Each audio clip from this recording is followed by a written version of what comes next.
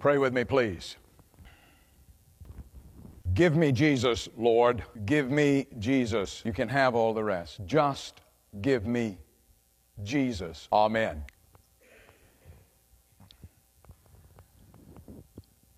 Do you know the name George O'Leary? George O'Leary enjoyed a fairly successful tenure as the head football coach at Georgia Tech.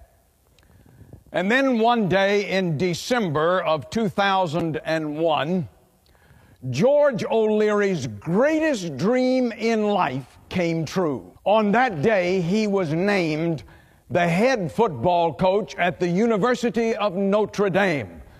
Undoubtedly one of the most coveted coaching positions in all of college football. However, just 2 days later, George O'Leary's great dream turned into a nightmare. It was revealed that he had lied on his resume. And as a result, he was forced to resign immediately in disgrace. Now, I suppose there might be some who would say that in spite of that, George O'Leary managed to land on his feet, because now George O'Leary is the coach at the University of Central Florida in Orlando.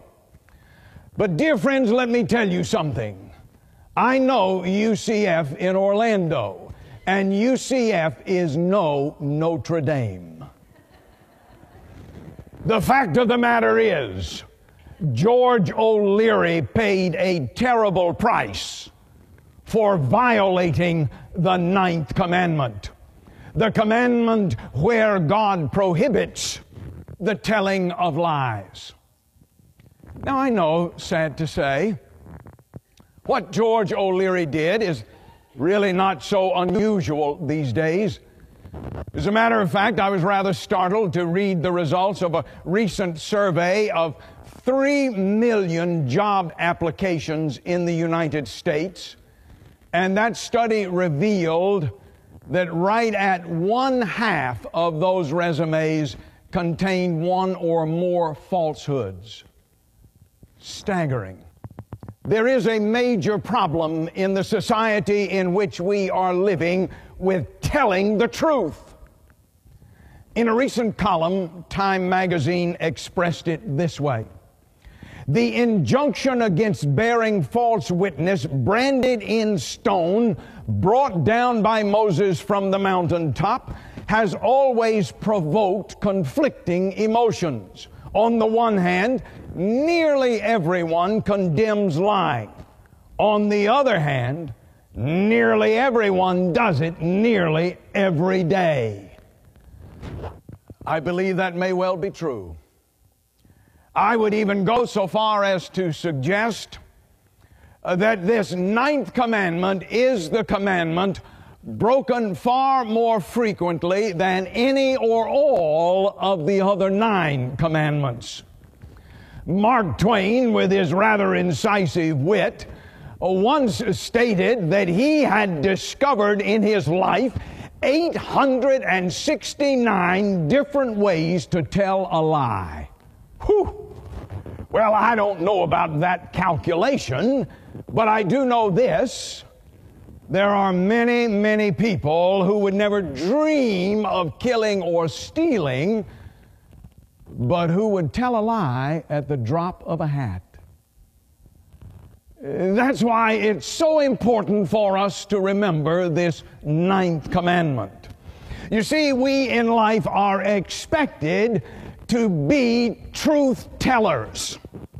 And therefore, if we are going to lie, then we need to understand that it's going to hurt us. It's going to hurt other people. It may even hurt the nation in which we live.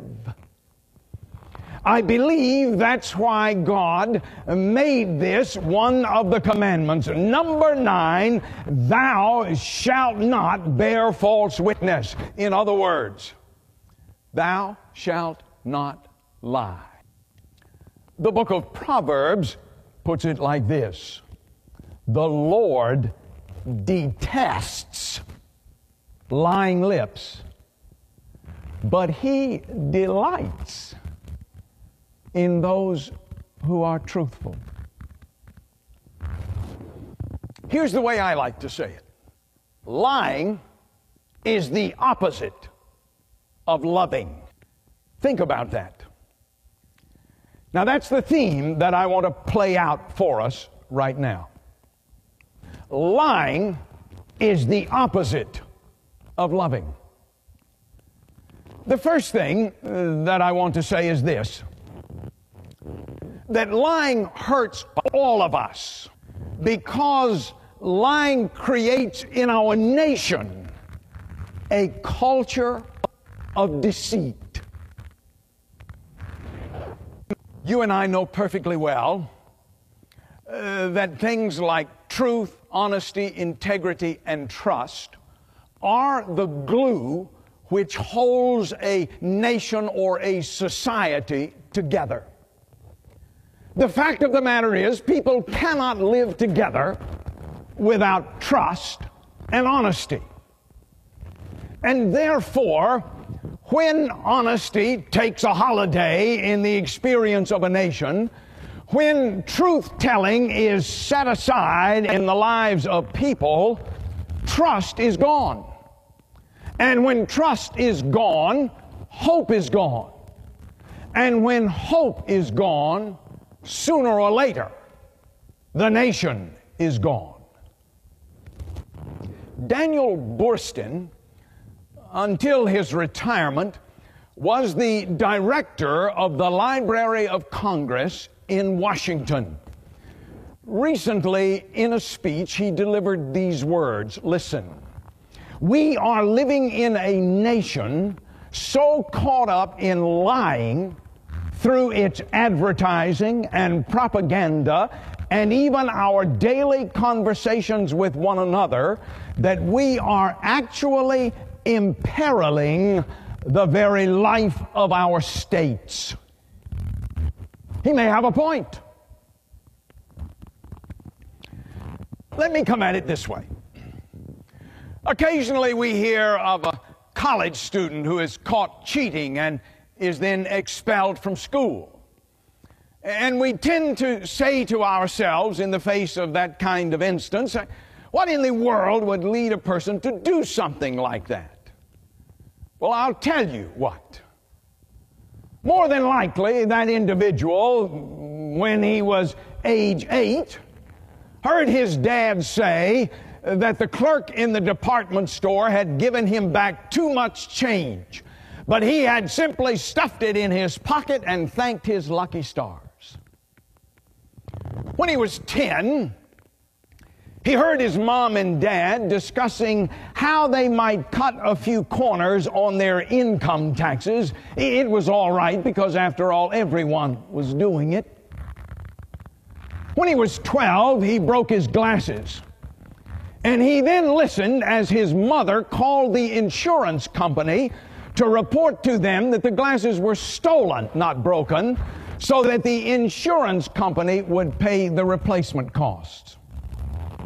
When he got his first job in the supermarket, they were very careful to teach him how to always put the best fruit on the top and the overripe fruit underneath. When he went to high school, his coach taught him how to surreptitiously catch hold of a jersey while throwing a block, or how to use a deliberately delivered elbow in order to stop an opposing player from driving in for a layup. And then when he went to college, he discovered that he could purchase already prepared research papers. Or he could simply go to the files in the fraternity house and find the answers to tests, because complacent professors hadn't created new tests in years. And so he's caught cheating in college, and he's expelled. And everyone is surprised, when in fact, it shouldn't be any surprise at all.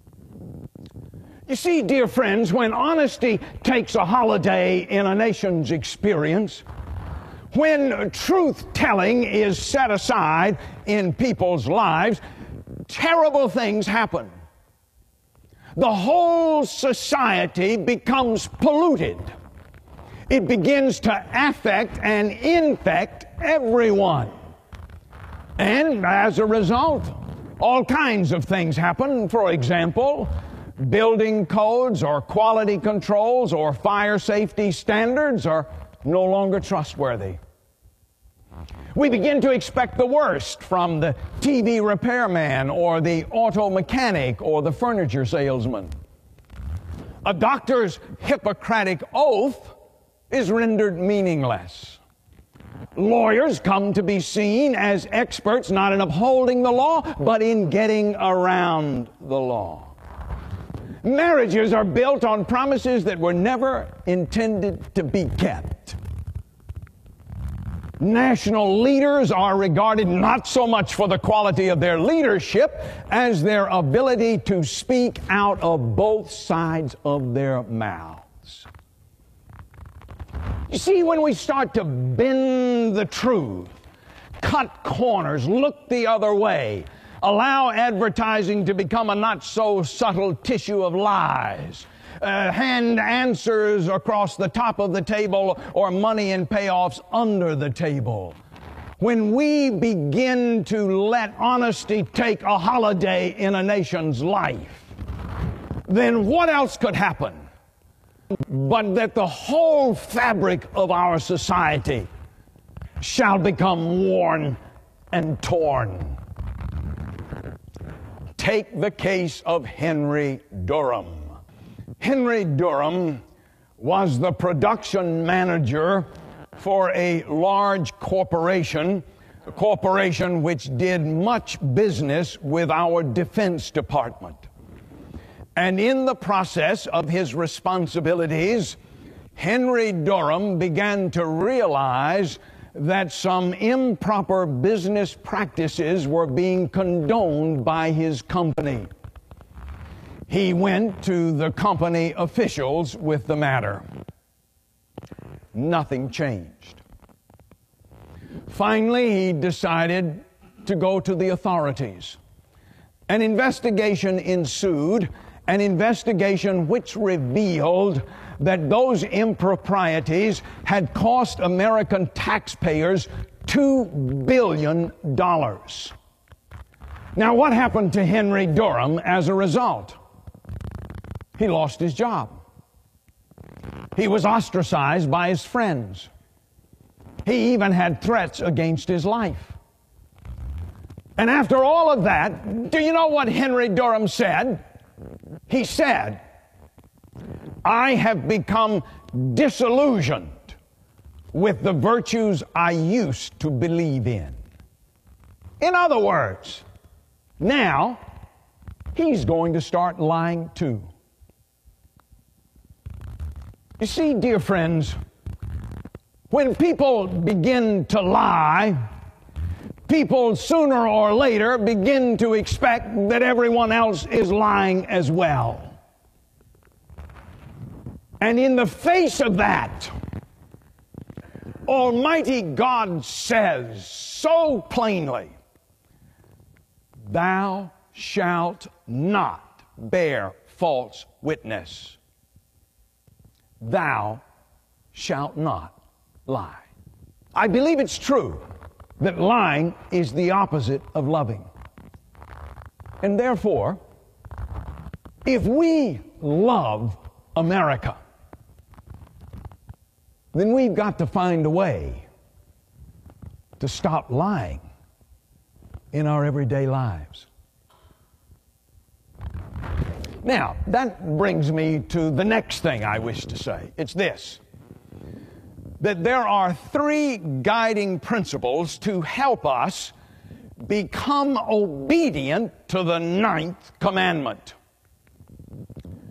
Principle number 1, we ought always to stand for the truth no matter the cost.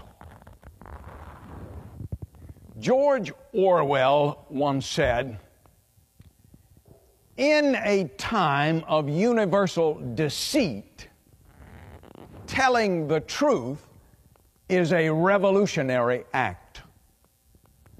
If that is true, and I believe it is, then, dear friends, you and I as Christians today are called to be revolutionaries. Because believe me, we are living in a time of universal deceit. We are surrounded by lies on every hand. There are the lies that business people tell, putting their own spin on things in order to enhance the bottom line or in order to feed their own bottom line.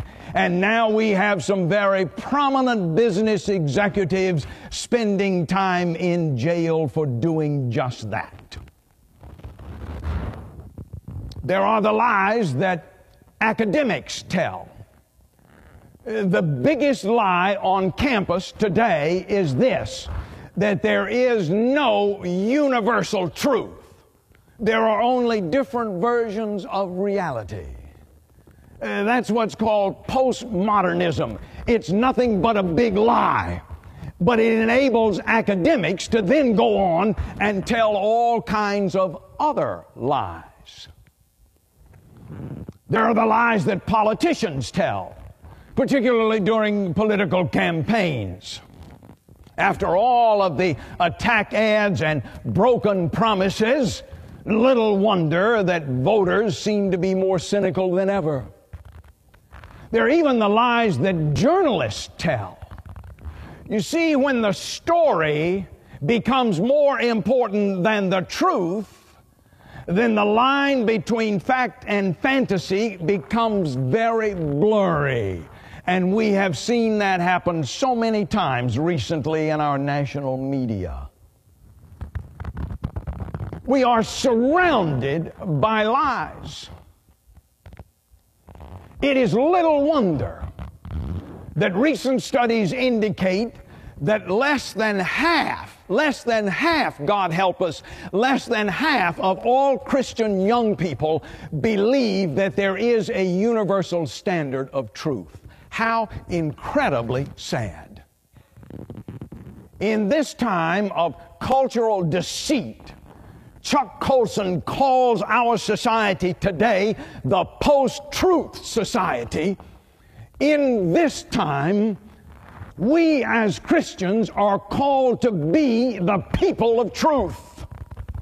Whatever other lies other people may tell in their lives, you and I as Christians are called, yes, to tell the truth, the whole truth, and nothing but the truth. So help us God. That's principle number one. We ought always to stand for the truth, no matter the cost. Principle number two, we ought never to articulate our assumptions as if they were facts. I learned about a wonderful Christian woman who suffered a terminal illness. This wonderful lady made the decision that she would share that only with the members of her family and with her priest. As a result of that, the priest began to visit her regularly in her home, ministering to her in the last days of her life. There were some neighbors who noticed the priest coming to the home on a regular basis, and they made some evil and iniquitous assumptions about that woman, and they began to spread those assumptions far and wide. 3 months later, the woman was dead, and the truth was revealed.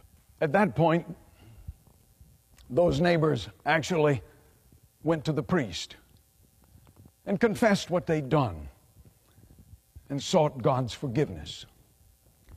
That was a good thing to do. That was the right thing to do. But you see, it was too late for a good woman who was gone. Martin Luther said, reputation is quickly stolen, not quickly returned.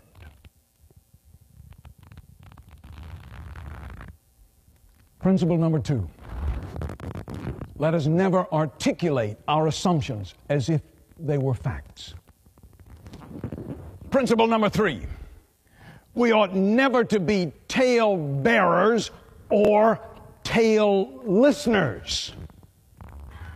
Are you aware of the fact that it is just as much a crime to pass counterfeit money as it is to print it? Just so. Passing along counterfeit stories in our lives is wrong. It results in broken reputations, fractured friendships, shattered families. In my own life, I know only too well the pain that can come when there are others who tell lies about you. I would even go so far as to say that careless words can actually kill. I could point you to a suicide, which I know occurred because a false and malicious story was spread far and wide.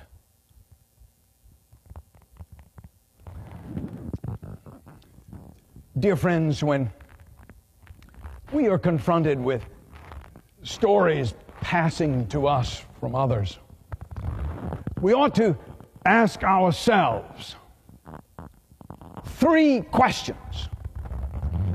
Is what's being said true? Is what's being said required to be said in this conversation? If the person about whom it is being said were here, would this be said? If we can't answer those questions, if our words can't pass that test, then we need to be silent. We ought never to be tale bearers. We ought never to be tale listeners either. If gossip is wrong, listening to it is just as wrong. There's a great old rabbinic teaching which goes like this: slander kills 3.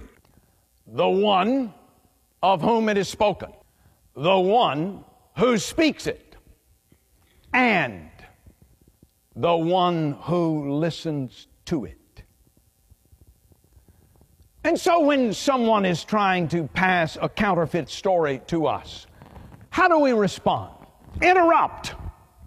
Stop it. Say very simply, listen, I'd really rather not talk about that if you don't mind. Or, you could really go this far if you wanted to. You could say, wait. Before we engage in this conversation, let's stop and pray. Whew. I want to tell you that'll stop gossip in its tracks every time. That's principle number 3. We ought never to be tale bearers or tale listeners.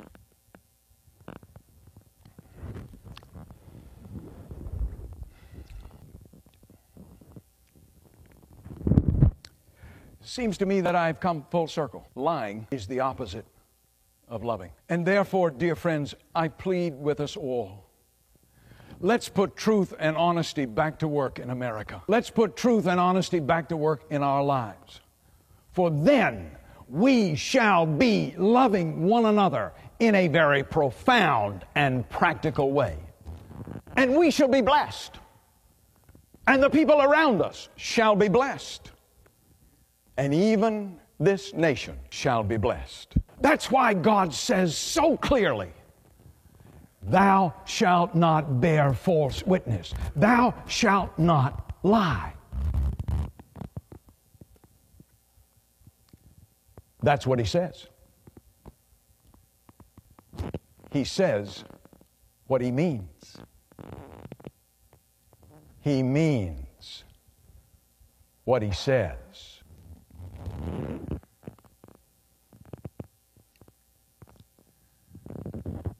Pray with me, please. God on high, hear my prayer. Enable us to always be truth tellers, remembering that you detest lying lips, but you delight in those who are truthful. Amen.